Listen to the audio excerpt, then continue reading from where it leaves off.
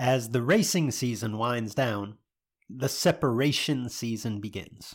Now, when I say separation season, I don't mean the season to separate yourself from racing, although that's exactly what many of your competitors are doing.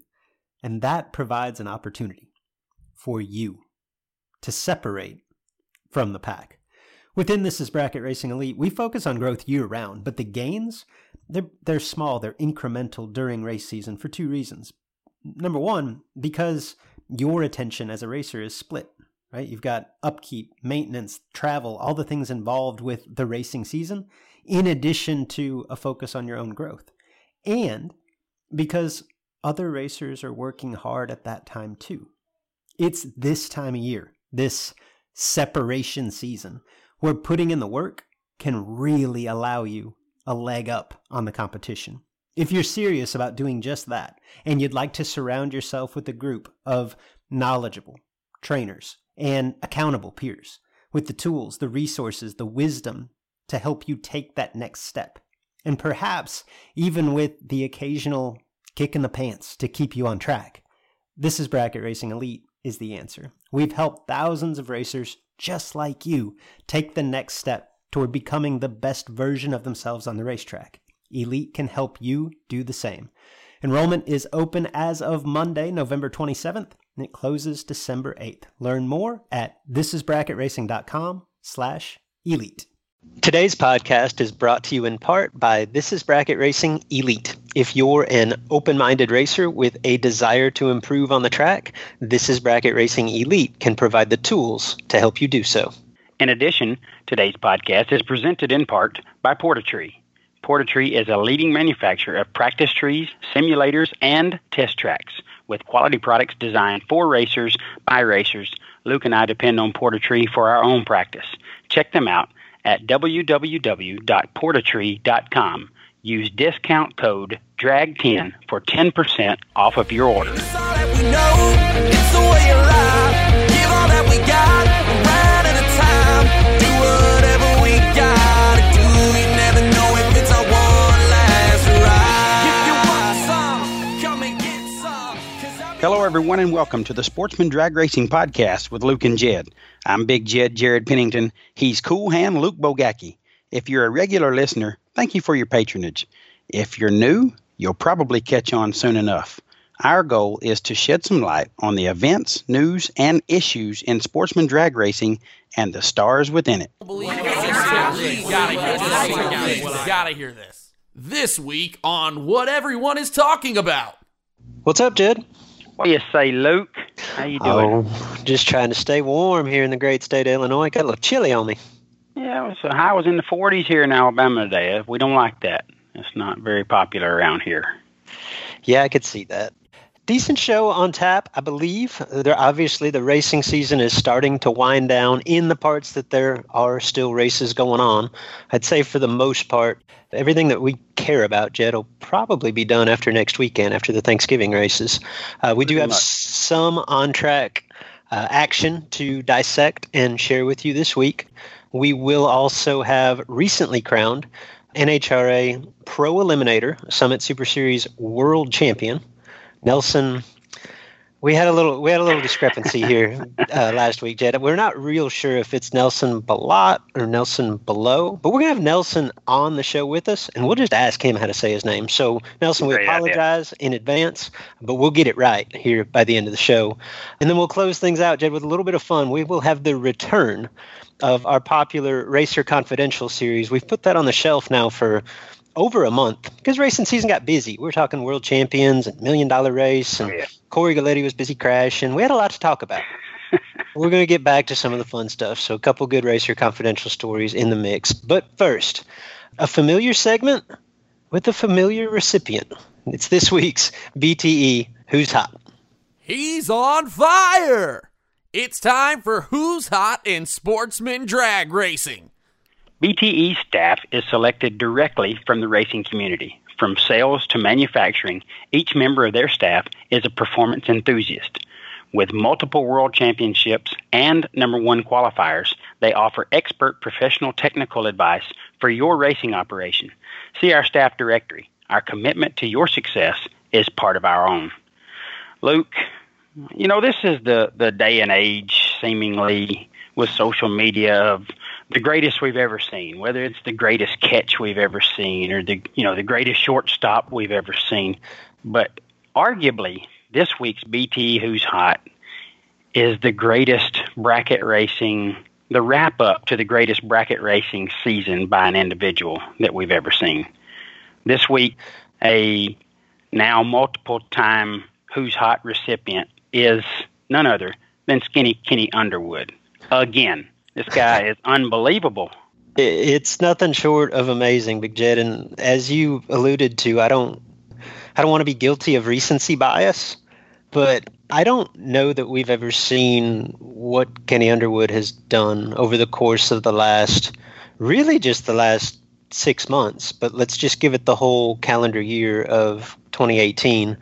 And in all due respect to Kevin Pollard and Justin Lamb, who have had unbelievable seasons, I don't think anything measures up to what Kenny's done and just keeps doing. Kenny struck again, and what more fitting way to end this season of dominance than going down to the Florida Winter Series, or I don't know if that's the terminology for it anymore. It's not what it once was, but it's 6 consecutive days of racing between Immokalee and Palm Beach International Raceway. And to date, as we record this, there's still 1 day to run. But to date, Kenny's won 2 of those. Won a $10,000 race at Immokalee, race 1 on Saturday, and then followed that up with a $15,000 triumph on Monday at West Palm. So the beat just keeps rolling, Big Jed. Yeah, it's unbelievable what he's accomplished. And these are 8, 9, 10 round marathons with a heavyweight in the other lane the large majority of the time. It's doing it in very difficult competition on big stages where you've got the finest drivers, the finest equipment, the biggest purses, and he just continues to get it done. It's really, you're not surprised because we all know how talented Kenny is, but you have to be surprised somewhat because the odds are just against you in these big money bracket races where you're subject to pull up beside that 5, 6, 7, 8 package anytime you pull in the lanes. And I wouldn't say he always avoids them. He probably gets some of those here and there, but I think he gets by some of them here and there too. Obviously, just really, truly the most impressive bracket racing performance that I can remember seeing over a span of a season. Yeah, it's incredible. In an age of parity in what we do specifically in the top bulb classes, everybody is so tough and the margin for error is so slim that you just don't see domination to this level. And Kenny's done it the better part of the season. And then specifically in Florida, those races have always been, and again, it's a little bit different now than it was a decade ago, but they had a $15,000 to win race at West Palm on a Monday. So you can just imagine the level of riffraff in the staging lanes there. Slim. There's not many good draws in that field. I don't know what the car count was like, but if you're showing up in South Florida to race for $15,000 on a Monday and Tuesday, you're pretty serious about racing. And Kenny just rolled through that field too. It just doesn't matter. Yeah, and even when it was in its heyday, he was winning back then too. So he has always owned that place. That's a good point. He is probably one of, if not the most, what's the word that I'm looking for, Jed? Most accomplished most decorated Moroso 5-day champion for sure. Up there with Scotty and Peter Biondo and a handful of others. But Kenny has always done well at that facility in that race. Yeah, whether it was a long track, short track, whatever, this guy's done it over multiple decades. But this is not about those times. This is about what he's accomplished in 2018 and most recently done here to get him another BTE Who's Hot award. So congratulations, Kenny, not only on this one, all the accomplishments that he's had this year. Truly phenomenal season and, just a really good guy and hard charger, very deserving. Let's try our best because I don't have it in front of me, but for those of you that may have forgotten, to recap the 2018 season of Kenny Underwood. Obviously, he won the $1 million race. That's the crowning jewel for anyone. but he won two $50,000 races in the span of 6 weeks back in the summertime. One at Byron, one at Martin, Michigan, I believe. He's in Martin, Michigan or Dragway 42. Don't get me lying there. It might have been 42. One of the SFG races up there. And in that same span, won a 20 grander at one of Beard's races at Killcare, won a 10 grander at the Ultimate 64. I believe runnered up a 20 grander at the American Ace race up there at Dragway 42. And I'm probably missing a couple more along the way, and then closes it out with back-to-back wins at Immokalee and West Palm Beach. You take any small snippet of that, and most of us call it a successful season. You put it all together, as you said before, Jed, I don't think it's an overstatement. It's the most successful, certainly the most lucrative season that I can remember in bracket racing history. Yeah, and I feel like, again, I don't have it in front of me just like you, but I feel like I've seen Kenny's name or talked about him where he's won, a couple maybe of these 16-car, 32-car shootouts for 10 grand here or there, and, a warm-up race here and there. I mean, the guy's just performed at a stupid high level all season long, and, again, very deserving of all the accolades that have come his way. So congratulations, Kenny. Wrapping up the season in style. Wouldn't surprise me if you happen to get that next $15,000 payday tomorrow to officially end 2018. Luke, Kenny was not the only winner at Immokalee nor West Palm. So we'll do a quick rundown of those guys as well. Give some people a little recognition for a good performance there at Immokalee. This was the 2018 winter warm-up. And it was won by on Friday, young Cameron Fredrickson got the win in John Siegel's dragster. Cameron, a very, very strong young talent coming out of Florida. We're going to hear a lot from this young man. He also drives Siegel's wheelie wagon. Got his big payday over Wade White, the oyster farmer. Wade making the trip down to Florida. And gets him a runner-up on day one there. And No Box was won by our buddy Bug McCarty, getting a win over Danielle Mockney. Again, Miss Danielle was my neighbor at the WFC this year. Her and her husband were up there, so good to see Danielle getting a final round under her belt. As we mentioned, not to interrupt, Big Jed, but let's be very clear on that car that Cameron Fredrickson was driving. I believe that's Jennifer Siegel's dragster. You know what? You are 100% correct. And don't get yourself in trouble. I'm glad you corrected that. Sorry, Miss Jennifer. That is definitely her dragster, no doubt. As we mentioned, Saturday race one was won by Kenny Underwood. Kenny got the win over another very talented young driver that we're going to hear a lot about, Bryson Scruggs, coming out of that Cars camp. Bryson, talented young man. And No Box, speaking of talented young men, Gage Birch got his name on the big check there for the No Box guys. And the runner-up was Vincent DeWeck. Obviously, the DeWeck name, very familiar to folks in the Winter Series. I would have to imagine he's kin to Steve somehow, some way. Could be a son. Gage Birch, we need some sort of running total because my mental calculation has that at win number 68 for the season for Gage. Don't know if that's accurate. I don't. That might be an exaggeration. I don't think it's an exaggeration by much. We need a true count on that. You couldn't have missed it by far, Luke. They did two races there on Saturday at Immokalee. The second race was won by Steve Muller, and Steve got the win over Sweet Carol McCarty. Miss Carol taking her ride to a runner-up position. Congratulations, Steve Muller there. No Box. Now, this was a tough battle right here. The legend, Tim Butler, takes many years of experience and knowledge to the final round against none other than the young Gage Birch that we just talked about getting the race one win. Gage comes up short here as Butler is 19 dead 4 to Gage's 10 and 14 thou above. Really tough lap there, and Tim Butler puts another big victory in his long list of accomplishments. They wrapped it up on Sunday, Luke, and Sunday's final was quite interesting. It was all Galiti all the time. Now, we've obviously talked about Corey quite a bit over the last several weeks, but the old man looks like he come out with a win there in the final round against Corey. Chris Galiti getting a win over his son. And producer Mark told me something I didn't know. Sounds like they might have done the burnout and then swapped cars. I don't really know what happened. Maybe you do, but it sounded pretty interesting. Yeah, I heard the same story. I missed the video myself, but nothing would surprise me coming out of that camp or at that facility. Like, Immokalee a place to have a good time. So particularly in that setting, rolling up final round, father-son, all bets are off. And an interesting side note there, we discussed this a little bit off air.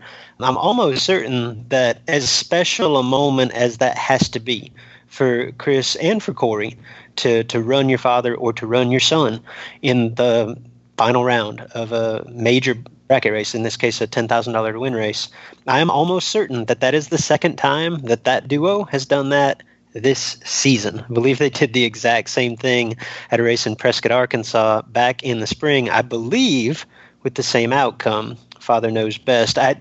The rumor that I heard was that there might have been a little bit of sabotage involved in this particular final round. I see that Corey never made it to the finish line following a 007 light, and keep in mind that that was in Father Chris's car. Don't know the whole story there. Maybe we'll have one of them on at some point in the future to discuss the details. But there might have been a little bit of gamesmanship involved there. Somebody might have forgot to put gas in. We'll see how that turned out. Nonetheless, Chris did get the win over Corey. And in the no box category, Taylor Boldry got the big payday there over Vincent DeWeck. Vincent's second final round appearance in no box for the weekend. So Luke, they, as you mentioned, they've moved from Immokalee over to Palm Beach for the Moroso 3-day championship, where 2 of those days are in the books.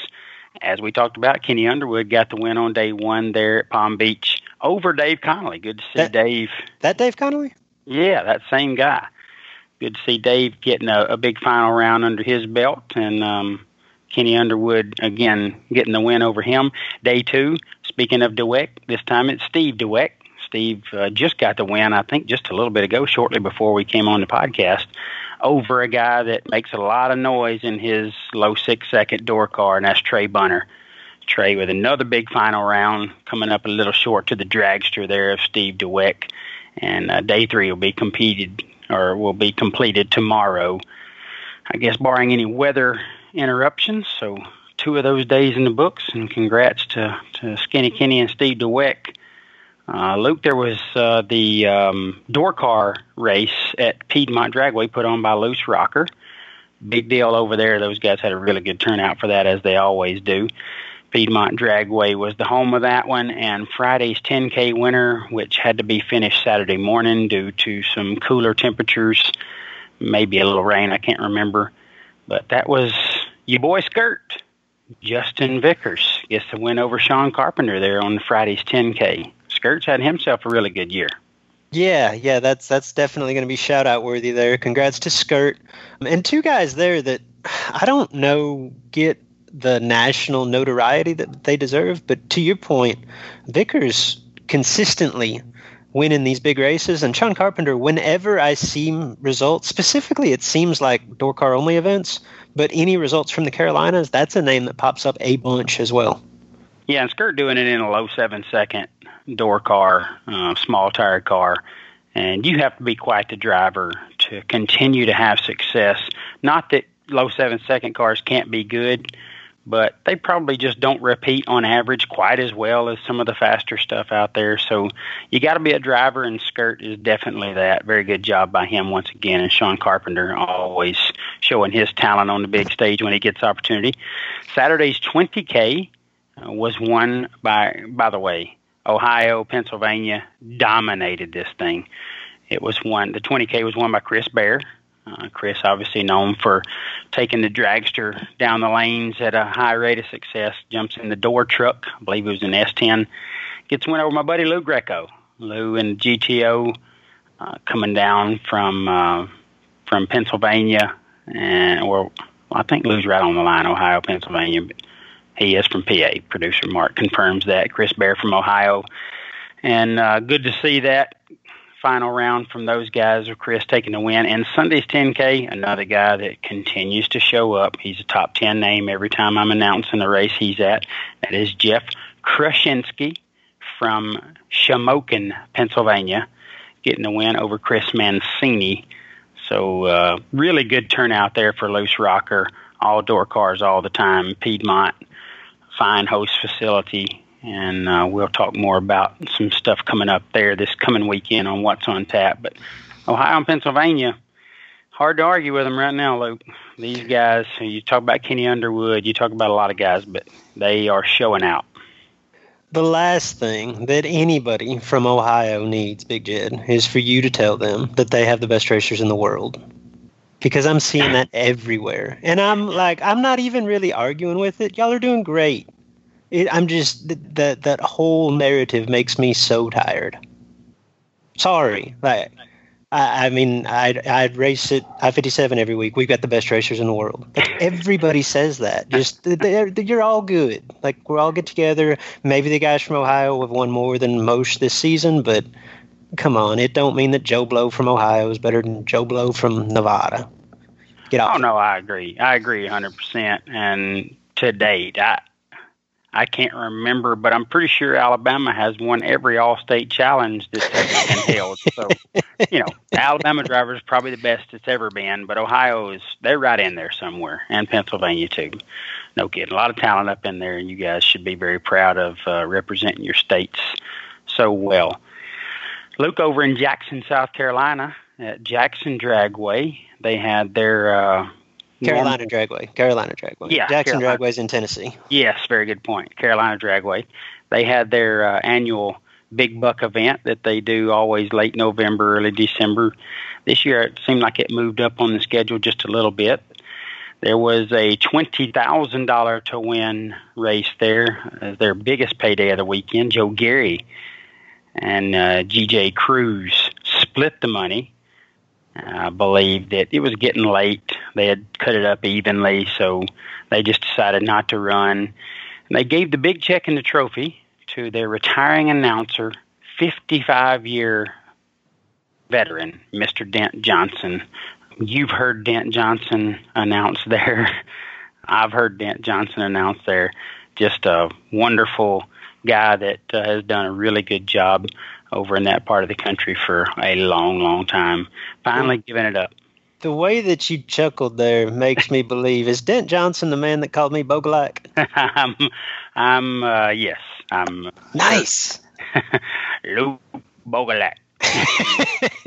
Luke needed to the lane, Luke Bogalak. It was nothing like it. I mean, it was. I don't know how he got that out of Bogacki, but it was awesome nonetheless. That's fantastic. I still get that from time to time. That race at Jackson at Carolina Dragway, they've got a name for that race yet. I can't think of it off the top of my head, but I think that they could rename it the Joe Gary Invitational, and no one would be upset. It seems like JoJo has won that race on multiple occasions. Obviously, not technically a win this year. It's a split and quit final, but that's a guy that has had a lot of success at that facility in general. And again, unless memory is failing me, specifically at this late season event. Yep, I think Joe's gotten a lot of paydays from this event, as he has a lot of other ones. Really cool gesture by he and G.J. Cruz to give the check and trophy to Mr. Dent Johnson. Really neat thing they did there. So great job, guys, and congratulations. Thank you for your service on the mic, Mr. Johnson. Had a little 32-car shootout, Luke, where Josh Harper got the win over Tyler Mosley. Another couple of guys that always seem to show their talent on the big stage. And the wrap-up $10,000 win Sunday race was won by Jason Wilson over one of the coolest names in bracket racing, and that is Holden Dial. So I'm glad that you said it, Big Jed, because you can love Jeff Krasinski all day long. Holden Dial. What can you possibly name a child of a racer a cooler name than Holden Dial? The answer is no, you can't. No. Race Kid is way up there. Ooh, that is real close. That is a good one. But Holden Dial, it doesn't get any better than that unless your name is Blue Hayball. So, really great names by all you guys. that wraps up the little bit of racing that we had to discuss this week, Luke. So we need to pay some bills, and then we're going to come back and find out how to really say Nelson's last name.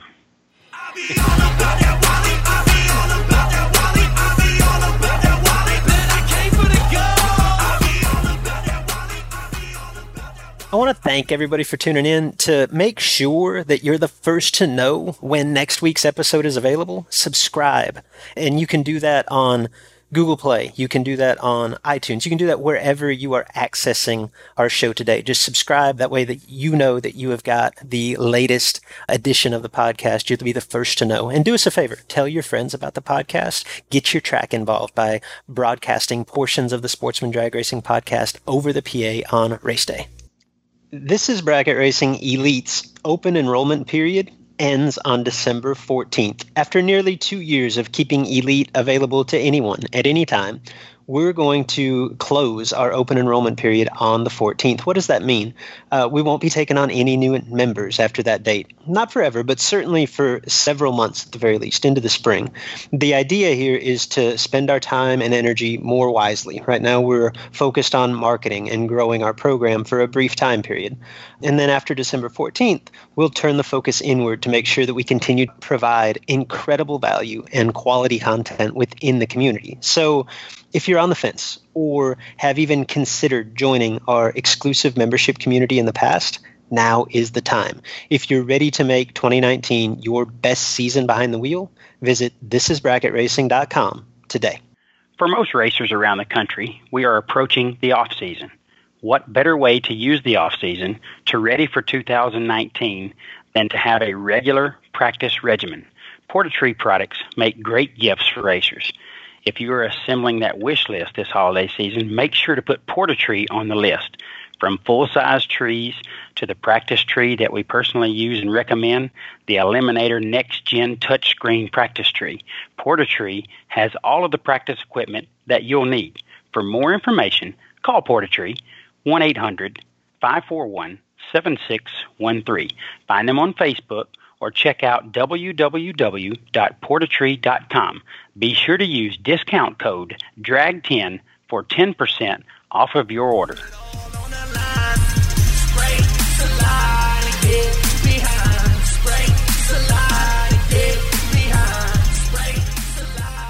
It's time for the big interview on the Sportsman Drag Racing Podcast with Luke and Jed. All right, as promised, we've got a young man on the phone with us that is coming off a huge victory out in Pomona.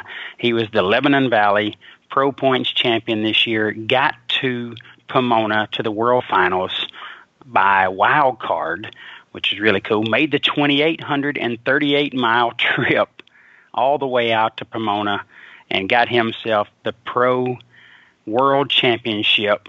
Great to have Nelson Belot on the phone with us. Nelson, thanks for joining us, man. No problem. Thanks for having me. Yes, sir. Congrats on a huge accomplishment, man. There's a lot of stuff going on in a trip like that. We were talking about it off air just a little bit, and very interesting that we want to hear all about. But to go that far from home and go out and compete with really cool ride, by the way. We'll talk about that some, too. And get that pro race champions had to be an amazing feeling. Great. That's the biggest thing I've ever won in my life. I'm sure. I would say 99+% of racers would say the same thing if they accomplished what you just did, Nelson. Walk us through a little bit, because I'm not sure that Jed gave you appropriate credit. You won the track championship at Lebanon Valley this year by a pretty wide margin, correct? Yeah, I ended up winning, I think, by like 109 points or something. Is it 10 points around? Yes, 10 points around. Nice. So not in doubt at some point. And that puts you into the Division I Race of Champions at the ET Finals at ATCO, correct? Yes. Which you won, which awarded you the quote-unquote wild card, because Division I this season sent both the regular Pro Bracket Finals champion and the Race of Champions representative, correct? Yes. Okay. Want to apologize for the way we butchered your name, or I butchered it. I know. I thought it might have been Below or Belot, but it's Belot, so we got that straight. We know we're right there. So for those people that are listening that don't know a lot about Nelson Belot, take us through your racing background. Tell us a little bit about your story. My father, he raced since the 80s. He always had wild and wacky stuff, which is how we ended up with the Cutlass that I was driving. But I got in a junior at 12 years old. I drove the junior from 12 to 16. At 16, we built a 62 Valiant wagon. I raced that for a little bit. Then the past couple of years, I've raced a tube chassis Mustang. And just this year, I switched to that Cutlass. And I did pretty good with it. But I run it up in high school eliminator, one bracket finals, and I'd run it up in a junior dragster divisional, but this was definitely the biggest thing. Yeah, so I got to know, first and foremost, are you swapping feet or do you trans brake the Cutlass? Swapping feet. I don't know how to even use a button. Yeah, that's how I like to hear right there, Nelson. Yeah, really Nelson, cool. You know you weighed a Big Jed's heart. So you mentioned the Cutlass, arguably the coolest car that has ever won a championship anywhere in the world. That Cutlass is really cool. Tell us a little bit of backstory about that hot rod. So my dad, he had a 61 Impala race car that was just a back half, just normal 10-second car. He always wanted a chassis car, so the Oldsmobile came up for sale. He bought the Olds, got it home. His best friend's the NHRA tech inspector. He showed up and he goes, "What are you planning on doing with this?" The chassis was junk. It was whoever put it together did a horrible job. So one of my dad's best friends is a fabricator. Him and my dad redid the entire chassis, and they built the entire car from the ground up. It started off as a 10.0 car, and just throughout the years, it's just gotten progressively faster. It's a big block Chevy Power Glide. And what were you dialed in Pomona, like 940s, is that right? 902 every pass. Oh, wow. Oh, my goodness. It will go 860s if I opened it up. No kidding. And what's the time frame on that build-up? Is that something that happened over several years or relatively quick? No, they got it back to our shop, realized the chassis was junk, and they built it over the winter. And they built it one winter. It's basically a 66 Nova chassis with a Oldsmobile body on it. It's the same wheelbase, so we were able to get a kit and put the whole thing together. Wow. I don't know if pictures do it any justice, but that is one sharp-looking ride from the pictures, especially to be completed essentially in a winter. Oh, yeah, they're crazy. Get into my favorite part because I'm one, I like the numbers and I like the nuts and bolts and the mindset that goes into everything. Nelson, take us first through your triumph in the Race of Champions at ATCO. Obviously, you qualify for the event on the heels of an excellent season, kind of dominating the local points series at Lebanon Valley. So you're in the Race of Champions. I guess, had you ever been in the Race of Champions prior? No, I was in the Race of Champions one time in a junior dragster, and I got packaged up first round. It was the only time I was ever nervous for a round of racing was for first round of Race of Champions. There was one guy there that we all pointed our finger at. We're like, all right, he's the only guy I don't want to race. So ladder comes, I have him first round. So, long story short, I beat him, and after I beat him, I felt like he was the hardest guy in the class. So after that, everything just fell into place. I wasn't nervous or anything. Sure. You care sharing a name? Domino with a black Camaro from New Media. Yeah. Fair enough. I don't want to run that guy. Big Ben's tough out. No, I didn't want to run him. Any how large was that Race of Champions field? We talking under 16 cars? It was 4 rounds. I had a bye to the final. Gotcha. Any other than the opening round with Domino, any round that you kind of scraped by there, or a round that gave you? I had a 8,000 package second round. The final, Pennington, I guess, spawned me a little bit, and I was able to sneak by him. He was at 10 on the tree. I was 30. So that were the final, really. It was the same exact thing as Pomona. Right. Okay, and then take us 2,800 miles across the country to the 3 rounds at Pomona. I guess, first off, we'll get more into the logistics of your trip because that's an interesting story. I think it's safe to say no one went further to get to Pomona. I don't think so. Yeah, then you did. Certainly not this season, but the race itself in Pomona, that 3 rounds, did the car do anything different out there than what you're used to at home? The car, actually, the only problem that we had going to Pomona was we dipped in. There was no happy medium, so the way we turned the car down is I changed the throttle, but every turn is about 600, and first time trial was 899 with an 8, so we had to throw weight in it. Then you can't go faster than 9 flat. Right. Then after that, I think after we put the weight in, I would have been 901, close to a high 901 every single pass down the track. And you're talking a full turn on the throttle. That's just a dead stop on the pedal or something? Yeah, just a spot in the linkage. Gotcha. But every turn is the 600. That's what I figured. Gotcha. And you're chasing everyone in this field. Obviously, the tree and the rollout came to you relatively quickly. What about the 3 rounds of competition there? Anything stand out as a difficult round or a round that gave you anxiety? You talked about being nervous for the first round of the Race of Champions. I can just imagine that stage on Sunday at Pomona. Did you have similar butterflies there, or was it just kind of a free roll? So I probably wouldn't have any butterflies, but the entire night there, all I heard about was how good Jake Howard was. And then we're at the banquet, and I drew Jake first round. You guys had him picked to win both classes. I was like, oh boy, here we go. So I wasn't nervous at all for the round and stuff. We put it next to Jake. He was really cool. So we go up there for the round. I win the lane choice. So I'm staged. He's staged. The tree's coming down, and I know I'm way high on the converter. I'm amped up. I'm ready to go. The tree's coming down, and I'm thinking, I'm like, I got to take it. I hit the gas, and as soon as I hit it, I cringed. I knew it was going to come up red, and it was green. So I go trucking down there, and I know it was tight. So I just kept my boot in. I was like, well, I know I crushed the tree, so they're either going under. It's going to be close. And I was trip zip breaking out by 2 thou.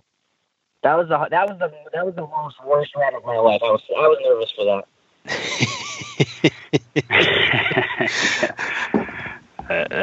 That is pressure. Obviously, we are very high on Jake and knew his talent well, but sound like you stepped up to the challenge well, No Nelson. doubt. Yeah, my foot slipped off the brake on that one. So back to planning the trip. So obviously you had a traveling mate, and we'll talk about that. But you're the wild card. You're going to go from Massachusetts to Pomona. I'm not sure Australia is not closer to Pomona than you are, but I mean this is a serious trip. So tell us a little bit about the logistics and how you finally ended up planning for and making that trip. Well, so we won, and everyone's first question was, are you going to Pomona? And I figured it's a once-in-a-lifetime shot, so we're going. If you were going to make it there some way or the other, if I had to drive the Oldsmobile out there, I would have made it out. We were just going to drive our junk 300,000 miles to Florida and go out there. And then a guy who races with us, Brian Hansberry, offered his motorhome and his trailer. So we had his rig, and then I'm good friends. My dad's best friend, Phil Wicker, he's a driving machine. My friend, Justin Brusso, those two basically drove me and my father out there in this huge rig. There really wasn't any problem planning. Everyone was on board. Yeah, so you made the 2,838-mile trip, and how long did it take you, Nelson? I'm going to get 42 to 46 hours around there. Oh, wow. That's crazy. It's really cool that it comes together as kind of a team effort. Everybody comes together and makes that huge journey, and that's got to make it more enjoyable and more fun, too. Yeah, so we got out there. There was the 4 of us, and then on Thursday, my mom, my girlfriend, a bunch of my friends all flew out. So there ended up being about 14 of us total. So everyone was there for the big one and stuff. It was really cool. That's awesome. You talked a little bit about the anxiety, the nerves, specifically for round 1 in Pomona. Compare that to the final round. I mean, obviously, just getting there, let's be frank, is a huge accomplishment. Just getting to Pomona, much less getting to the final. I'm just curious from your perspective, was it much different outlook first round from the final, or final from the first? The only difference from the first round to the final was I realized the mistake I made in first round, so I get up there and I was like, all right, I'm not going to creep up on the converter. So I left a little low on the converter, trying not to go red, and then I missed it, but didn't miss it. 30 isn't horrible, but he was tripped up, so it looked really bad. But that was I learned from my mistake from round 1, so I wasn't going to go crazy pushing it like I did. But I honestly was more nervous for round 1 than I was in the finals. Yeah, no, sure. I think that's pretty natural. What we talked about it a little bit on the the preview episode to Pomona about how just from the stands, I've witnessed that event and the atmosphere is second to none. What's it like, if you can even articulate into words? I mean, we talked about nerves and things like that, but just that stage and the electricity in that place, that's got to be pretty cool to roll up and do your burnout and stage up in that moment. It was pretty cool, especially so when I first just driving around the pits, it was awesome. When we pulled in, they treated us like we were the pros. It was awesome. The red carpet rolled out. They took great care of us. Just driving up to the stadium the first time, I was like, this is cool. We're in Pomona, pulling out under the tower and stuff, pulling in the burnout box. It was a really cool experience. I really can't explain. I looked in the stands one time and I saw all the people, and I was like, all right, I can't look at that again. But it was really cool to be in front of all those people and be actually able to perform. Yeah, so that's one thing that we always hear about the ET champions when they go out to Pomona, is how the NHRA treats them so well. And Luke and I, we give NHRA a hard time when we feel like it's necessary, but we should also commend them on how they take care of the ET champions. We hear it over and over and over from people that go out there. So job well done by them. Great to see you guys get treated the way you should. So, Nelson, your win light comes on in the final round. First thing goes through your head. Well, the first thing that went through my head was I didn't win this race. That guy just lost it because he was out there by a mile. First thing I thought of was that. Second thing, I was like, I got one of those gold lollies I saw at the banquet. Yeah, that has to feel really wonderful to take that little guy back with you all the way across the country. It was pretty cool, especially because we're sitting in that banquet on Thursday night, and I'm looking at all the gold lollies, and I was like, man, they're teasing me. I'm never going to have one of those. And you got one on your first trip. Is there a special place in the house for it? So my dad owns, he builds motors and stuff, so the big joke whenever someone wins is we put the trophy on the hot tank for the week. So I have the Wally on the hot tank. I think I'm like, this is going to stay on the hot tank for ever. I hear you. So you are the 2018 NHRA Pro ET World Champion. What's next for you, Nelson? I really haven't even thought that far. I figured everything from here is probably going to be a letdown, so I'm just kind of enjoying the moment. You've probably got some time to think about it up there. When does the racing season start up in your neck of the woods? Probably, I think the end of April it does. Okay, that's not much different than we're used to here. No, so obviously you've accomplished something that people dream of doing their whole life. You're 21 years old, Nelson. You've done it at a very early stage in your racing career. Congratulations on that. Hopefully there's more to come for you, but I know that someone somewhere has helped you get there and accomplish what you've done. Who do you need to thank for that? My parents. Without my parents, I wouldn't be doing any of this.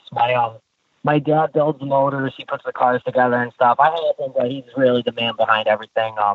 He taught me how to race. He taught me how things work and stuff. So without my dad, I definitely wouldn't be able to do it. And my mom always on the sidelines. She's always cheering me on. Let's, Nelson, let's give a shout out to, I think you mentioned everybody by name to start with, but everybody that helped you make that trip or was in the motorhome with you, because that's got to be pretty cool. It was my father, Phil Wicker, Justin Russo, and one of the main guys who helped us dial the car out there, Billy Kirpins Jr.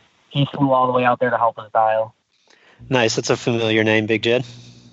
Yes, it is. That's really, really cool.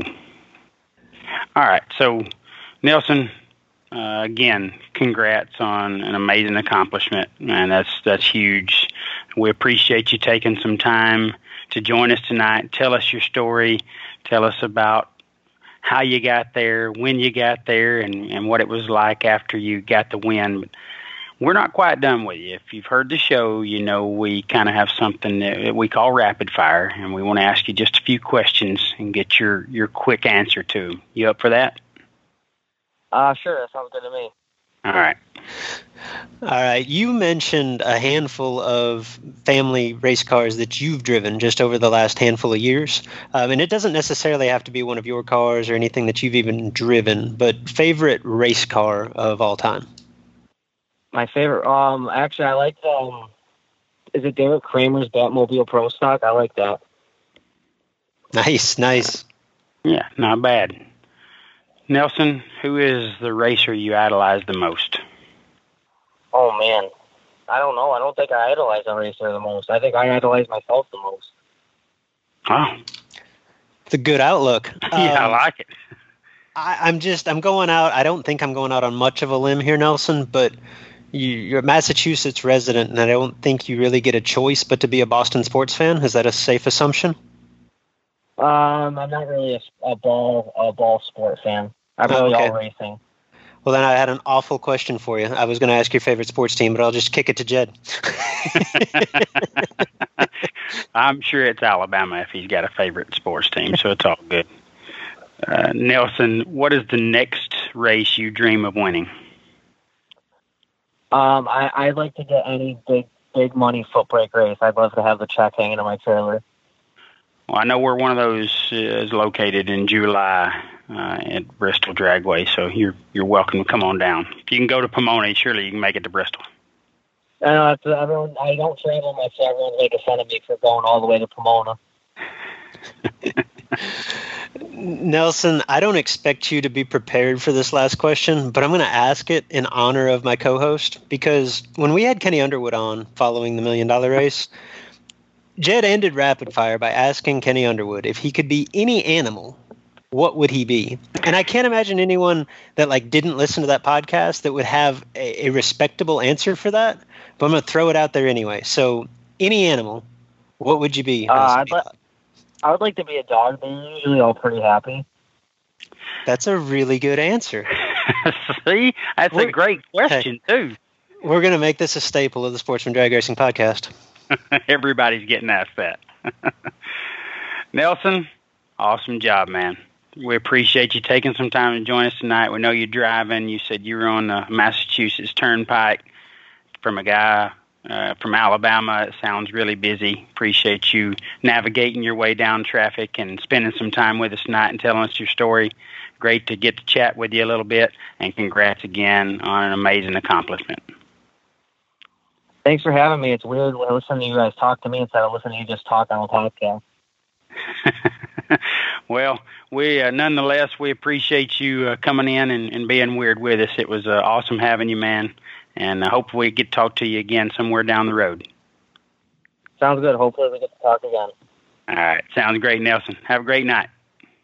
Thank you very much, guys. In the song to do the Justin Lamb, win a bunch of races and you do it with the fam. You do the Kevin Brandon, lay the smack across the land. Then you do the L-Ride and you come out like the world champ. You've been waiting all winter long. Big Jed, it is the long-awaited, often anticipated return of one of our favorite segments, Racer Confidential. Mark, you might have to turn your mic on to remind the listeners where they can submit these Racer Confidential stories, because these are awesome. And as I mentioned, coming into the show, we've gotten away from them. We got busy with, actual race talk. We would like to revisit this. This is one of the funner segments of the Sportsman Drag Racing podcast. And what this is, for those of you that may be new listeners or don't remember the bit, is we're asking for discreet stories. We're not naming names. We're trying to stay away from sharing places. We are protecting the innocent and the not so innocent. But we're telling some of your favorite stories from the racetrack in anonymous fashion. We've had some good ones in the past. I think we've got at least one good one today, Big Jed. Mark, where can our listeners submit these stories? The easiest place is through our Facebook page. Just send a message to the Facebook page. I get those and respond to those very quickly, so that's the easiest way right now. Awesome. All right. This episode's edition of Racer Confidential is presented by thisisbracketracing.com. And we threw this in, guys, because I want to put the call out. My This is Bracket Racing Elite co-instructor, Kevin Brandon, that's KB, and myself, we will be hosting a bonus episode of the Sportsman Drag Racing podcast sometime in the next several weeks, in which we'll do our best to tackle some of the topics facing you as racers in competition today. So if you've got a question or a topic related to on-track performance from the starting line to the finish line, car prep, performance, the mental game of high-stakes competition, anything along those lines, anything competition-related, email them to us, and we might just address it on the show. You can email me, Luke at thisisbracketracing.com. Just put podcast in the subject line so that I can find them easily. We'll have some fun with that. But Big Jed, right now, let's have some fun with Racer Confidential. You've got a good one to share with us here. Yeah, it's great to have this segment back, have some time to do it, because it's always a really good time, and we appreciate the submissions here. The first one that we'll talk about today that I'll discuss, and then Luke's got one as well. But this starts out and says, this Racer Confidential story involves a racer that today lays claim to several track and divisional championships. So very accomplished racer here. A few big money race victories, and over a dozen Wally trophies.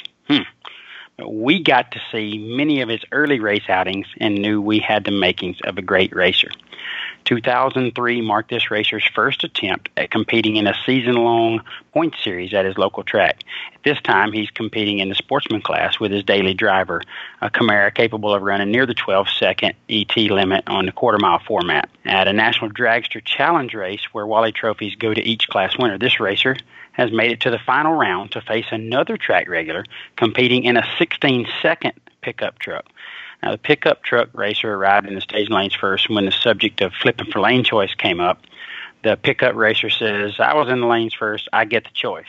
Well, several racers hear this statement and tell the guy in the pickup, it's mandatory to flip for lanes here in a money round per track rules. So the pickup racer argues and claims he never heard of that bleeping rule, and while the assistant track manager goes to retrieve any copy of the track rules, they look at it and it once again states it's okay, or they state the pickup driver can take whatever lane he wants. Like I lost part of that there, but so a few minutes later, they are at the ready line, and while the Camaro heats his tires in the water box and pickup driver rolls into the pre-stage beam, the Camaro driver's rolling slowly towards the staging beams, and after about 30 seconds have elapsed, the pickup truck racer backs out of the pre-stage beam, puts the truck in park, and starts to open his door. The starter, starting to realize what's going on, instructs both drivers to put them in the beams. Both drivers stage up without much drama, and after the 4-second handicap start, both are off with the green light starts.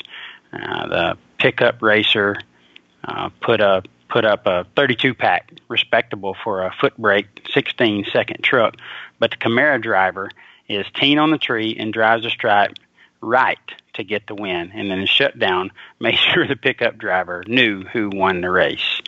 So sounds like somebody. Well, what do you think he meant by that, Jed? Made sure the pickup driver knew who won the race. I was going to say, sound like somebody that we know is very accomplished these days. Might have had a little salty streak in them in the beginning, and maybe let that driver know that he was messing with the wrong dude. So giving a little chin music down there. Could have been, your number one type stuff. Who knows? Sound like good stuff. Yeah, reading this pre-show made me think of the Racer Confidential story that I'm going to share momentarily. But as you read it here, it actually brought up two memories. One being, two personal memories of mine. One being, I did lose the final round of the Division 4 bracket finals when I was 17, 18, maybe 19 years old. I was in a race car, and I lost to a 16-second Suburban driven by a dude named Chick.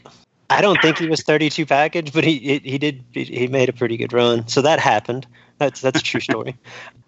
Oh, talking about chin music. I was actually at your place, Big Jed, down at the beach. Oh, yeah.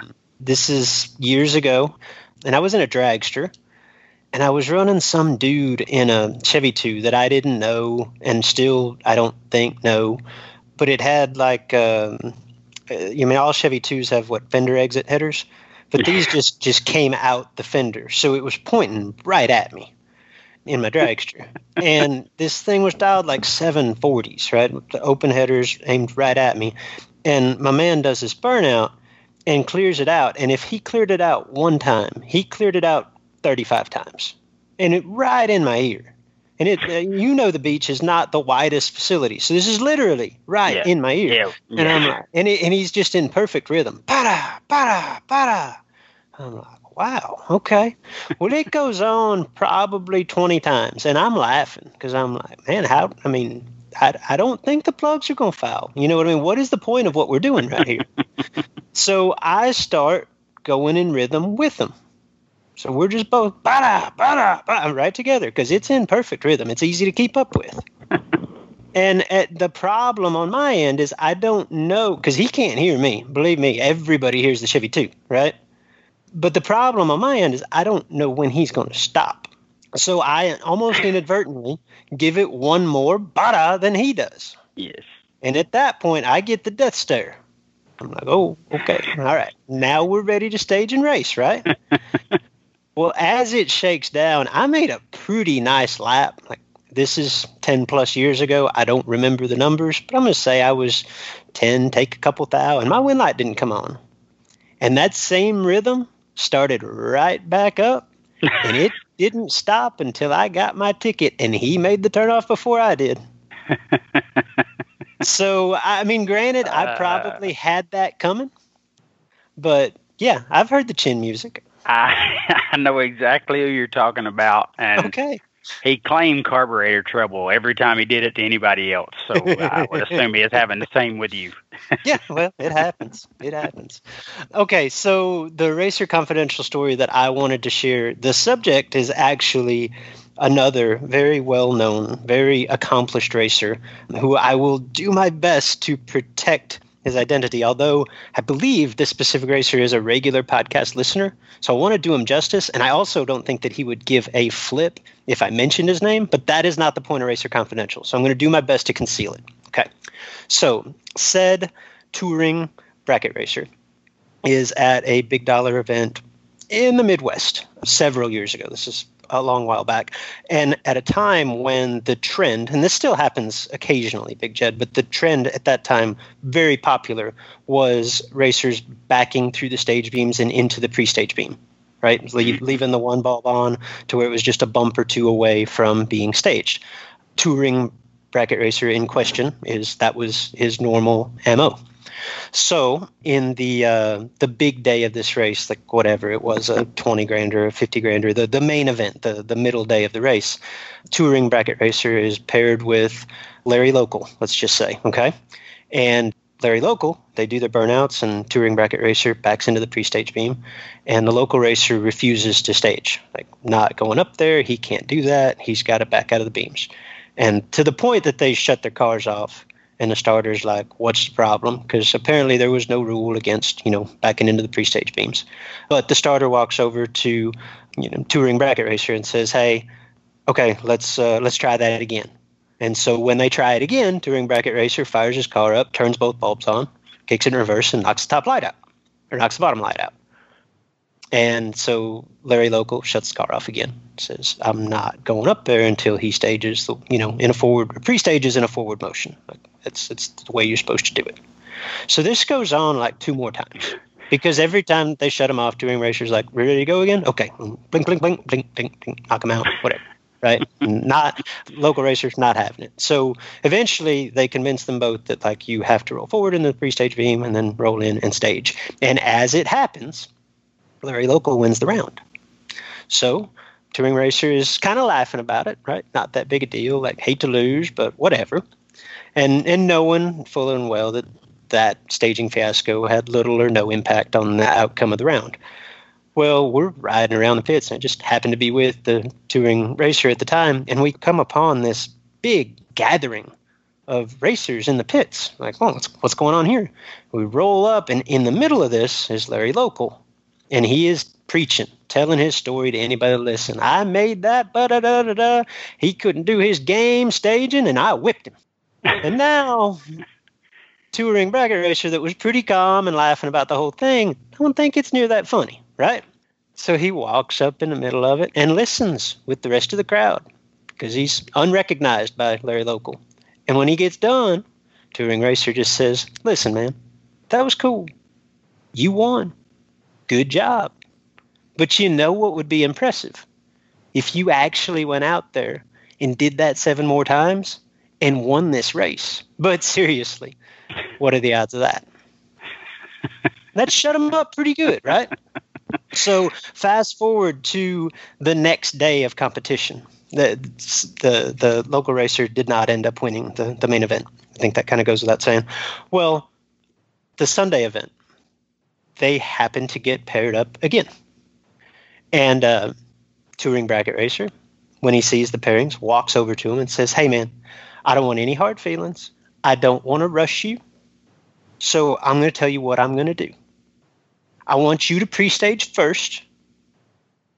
And whenever you get good and ready, because I don't want to rush you, whenever you're good and ready, you just wave your hand. And then that tells me, okay, we're ready to race, and I'm going to stage. Okay, I'll just pre-stage and stage all in one motion. But I don't want to do it until you're ready, because I don't want to disrupt your routine." And the local racer kind of shrugs and laughs, and they get suited up. Well, sure enough, they do their burnouts. And local racer was not real quick about the staging process in general, as I remember, but he finally did roll in and pre-stage. And touring bracket racer sat a foot behind the pre-stage beams, staring him. And this went for a minute or two. And then finally, lo and behold, Larry Local looked over and raised his hand. Ready. Touring bracket racer staged up, and they raced. And I believe touring bracket racer won the makeup round, but that really wasn't the point of the story. It was a comical story to be a part of. Well, that was very nice of the touring pro to let Larry Local do it his way. I think. Yeah, it shows great sportsmanship. So I have no idea who you're talking about, but it sounds like a guy that, really just trying to make friends out there. So, good job on him. So, guys, thank you for Racer Confidential. Luke, thank you for yours. We appreciate the submission that I read, and want to keep those coming. Hopefully we're going to have more time to do these in future shows, and we need submissions from you. So send them to us right there. Message us on the Sportsman Drag Racing Podcast Facebook page, and we'll get you try to get your story on and tell it the best of our ability. We appreciate, again, those of you that have already made some submissions. So, Luke, let's tell them what's on tap next. Honey, where are we racing next week? It's time to discuss next week's major events, news, updates, releases, and announcements. It's What's on Tap. All right, Luke, not much racing left on tap these late episodes in the year, but we do have our Thanksgiving traditions coming up this weekend. We'll start out by talking about the ATI Fall Foot Brake Frenzy number 10. Now, this is the famous 20-grander foot brake event at Piedmont Dragway Loose Rocker Promotions putting this on. This is their 10th event, but this event's been going for several more years than that. It actually tried to die, and they resurrected it, and they have increased the purse just like they did in their door car race this past weekend. It is now a 10, 20, and 10 Friday, Saturday, Sunday for $380, which was the same that you paid for a 5, 20, and 5 last year and the several previous years. So those guys just upped the purse as a way to say thank you to the racers. Tremendous foot brake race, very important on the foot brake landscape, and a lot of people will be making their way to Piedmont Dragway this weekend to swap some feet in a legendary event at a great facility. So good luck to everybody that's going there. Ed, may I remind the listener, and correct me if I'm wrong here, one host of the Sportsman Drag Racing podcast has taken the podium on the main event of that event, and it is not me. Seems like a long time ago. It really is a long time ago. It was 2007, and I did get the 20-grander there. Runner up to 10 the next day. A lot of people don't remember that. If it wasn't for that pesky Adam Davis, I would have had a dream weekend for sure. Would have got a 20 and a 10 in the same weekend. But that was when I could swap feet. Those days are long gone, but I still remember it well, and it was still something that I am very, very proud of, even way back when. More foot brake action is down in Baton Rouge, Louisiana at State Capitol Raceway. The Foot Brake Turkey Day 10-granders. That is being put on by Poo Poo Pasquale. Of course, that is a fake name, but Stuart Olin, and he has got a great event down there. It's $10,000 for foot brake, $5,000 for Super Pro, and they run Friday for $3,000, I think, in the foot brake class. So some good racing down there for the foot breakers and the super pro guys, and I imagine temperatures be really nice down in South Louisiana this time of year. Did you just say temperatures be really nice in Louisiana? Yeah. Were you just trying to slide that in like nobody catch it? No, I mean, yeah, I guess, but not really. It sounded like some Cajun talk, Big Jed. That's did good. I talk? I mean, you fit right in, right? Well, I've been listening to Poo Poo Pasquale talk about the race, so that's sometimes I guess I talk like the promoter a little bit because that's how he talk down there. Going to be a good race down there in South Louisiana. Was that Coach Ogeron or was that Poo Poo? I don't know. Going to be a good race, and old Poo Poo's race. I've been knowing him for years.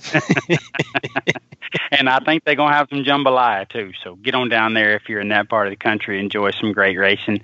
The Thanksgiving Bracket Nationals, which is a tradition at Beach Bend Raceway there in Bowling Green, that's 310s up for grabs in the Super Pro category. See how that works out for those guys.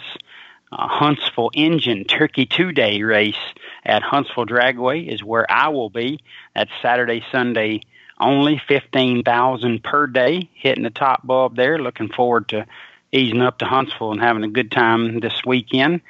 And for you junior racers, the Holiday Junior Jam at Rockingham Dragway will be in Rockingham, North Carolina. It's a $5,000 to win main event with index and specialty races. Surround at 200 gets you into all 5 races. Got pro tree race, golf cart, parents races, Friday gamblers, all kind of stuff. Junior dragster racers get to Rockingham Dragway and enjoy the Holiday Junior Jam. Yeah, not to be left out. I don't want to exclude our Left Coast listeners. The annual Thanksgiving Day event at LVMS, at Las Vegas Motor Speedway, that's also going on this weekend. We'll be sure to recap that in some regard on next week's show as well. Yeah, I have seen on Facebook where some of our West Coast friends are traveling to LVMS. So good luck to each and all of you guys. That's a big event out there, especially on Thanksgiving here. We're getting a lot of attendance from around the West Coast. So good luck, guys. And Luke, that wraps us up. It's been a fun show. We interacted well. You and I got along really good. This was a pretty rare occasion. I liked it, enjoyed it, but we're done this episode. Do we not normally get along very good? Oh, I think I was just trying to create some controversy, maybe get somebody to think that maybe you and I don't like each other or something, and I think that'd make more people listen. But I didn't realize there was beef, but if you want there to be beef, we'll have beef. Well, it is basketball season, and you got your team, I got mine, and I was bragging about Alabama winning the All-State Challenge and all that, so... Neither of our teams are likely to make the NCAA tournament, so no one cares. Or any tournament. They let my team in the SEC tournament. They're so bad, but we'll see. But we're done. This is episode number 104, and it's over, almost. I want to say thanks to our great sponsors, BTE, fine folks there at BTE supporting us. We appreciate those guys. This is Bracket Racing Elite. Those are the finest people around at This is Bracket Racing Elite. Love those guys. And Portatree, definitely want you to up your winter practice regimen and get with the folks at Portatree. And don't forget that discount code, DRAG10. Get you 10% off your order. So get to Portatree and order up your goodies for the Christmas holiday season. And I want to thank Nelson Belot, our guest this week, the 2018 NHRA Pro ET World Champion. Great to have Nelson on the show with us. Luke, how about some shout-outs? I thought you'd never ask. Anytime that Skirt wins, we got to shout out Skirt. One of my favorite nicknames in all of drag racing. That actually brings to mind, I'll just shout out Hannah Blevins, Bubblegum, because I like that too. That's a good nickname. And how have we not gotten clarity on this to this point? Like, have I missed it? Come on, Hannah. Let's just put it out there one more time. If anyone has clarity as to how Hannah Blevins earned her nickname, Bubblegum, or how Justin Vickers earned his nickname, Skirt, we would love to hear it. That's the thing that the people want to know. Whether or not we can share them, we would love to hear it. And maybe, Jed, as I think about this a little bit further, maybe the truth is that no one gets this far into the Sportsman Drag Racing podcast, and they haven't heard us ask for these. So if you know how either of these nicknames came about, let us know. Shout out the Galittis and Corey and Chris and gamesmanship or whatever happened in that final. It might be the big dark secret. Shout out to Gage Birch and his 92 victories this season. Shout out to Jeff Krasinski. I stumbled on that earlier, and I know it's one of your favorites. And to Shamokin, Pennsylvania. And I realized, Big Jed, if you're looking at the sheet, I strongly doubt that I spelled that right, but I spelled it like I wanted to say it because I thought I would forget how to say it. Shout out to Dent Johnson and to Bogalak. Shout out to Nelson Belot, Nelson Belot, and most importantly, Nelson Belot. Nelson, thank you for coming on the show with us. Shout out to keeping your boot in it. I think that might have got missed in that interview, but that was definitely my favorite part of it. And he decided to keep his boot in it. Shout out to Jed. You mentioned the Massachusetts Turnpike, but that is not where Nelson described to us that he was at. He was on the Mass Pike. So shout out to the Mass Pike. Shout out to that bleeping rule from Racer Confidential. That was one of my favorite parts. I'll shout out the Touring Pro as well as Larry Local. And of course, we'll close this out with a shout out to Poo Poo Pasquale. Awesome, legendary shout out list right there. Great job by you, Luke. Guys, be sure to tell us what you think. Message us right there on the Sportsman Drag Racing Podcast Facebook page, or you can at either Luke or myself right there on Twitter. Luke is at Luke Bogacki, Bogacki. That's not Bogalak. And I am at JP11X. We thank you for listening, and we hope to come back and talk to you about more racing next week. Banging on the door, bump, bump, bump until I get it in. Attitude like I am already winning in. Foot breaking in anything. Bottom ball before a 10. I'm rolling in the cutty, switching feet like Jared Pennington. Towers in my truck, just to try my luck. Enrollment in This Is Bracket Racing Elite is now open. You've heard me discuss, or at least reference, This Is Bracket Racing Elite. It is the premier offering of our website, thisisbracketracing.com. Elite is a membership community designed specifically to help you get from where you are today as a racer to who you want to be as a racer. Led by knowledgeable professionals. Justin Lamb and myself are longtime instructors, and we bring in a host of guests, racers that you know, racers that you respect. Led by knowledgeable instructors and surrounded by supportive peers that are ultimately striving for the same goal in their own unique way. The truth is, at each event, there are 100+ entries. There's one winner. At the end of each season, there's one champion. That feeling, not so much the money, not so much the trophy, that feeling of achievement, that sense of accomplishment, that tip of the cap from your peers, that's why we do this. You can dream of that feeling all you want, or you can take action, take steps toward becoming that racer. If you're ready to take the first step, This Is Bracket Racing Elite is for you. Enrollment is open now for a limited time. Learn more at thisisbracketracing.com/elite before we close the doors again on December the 8th.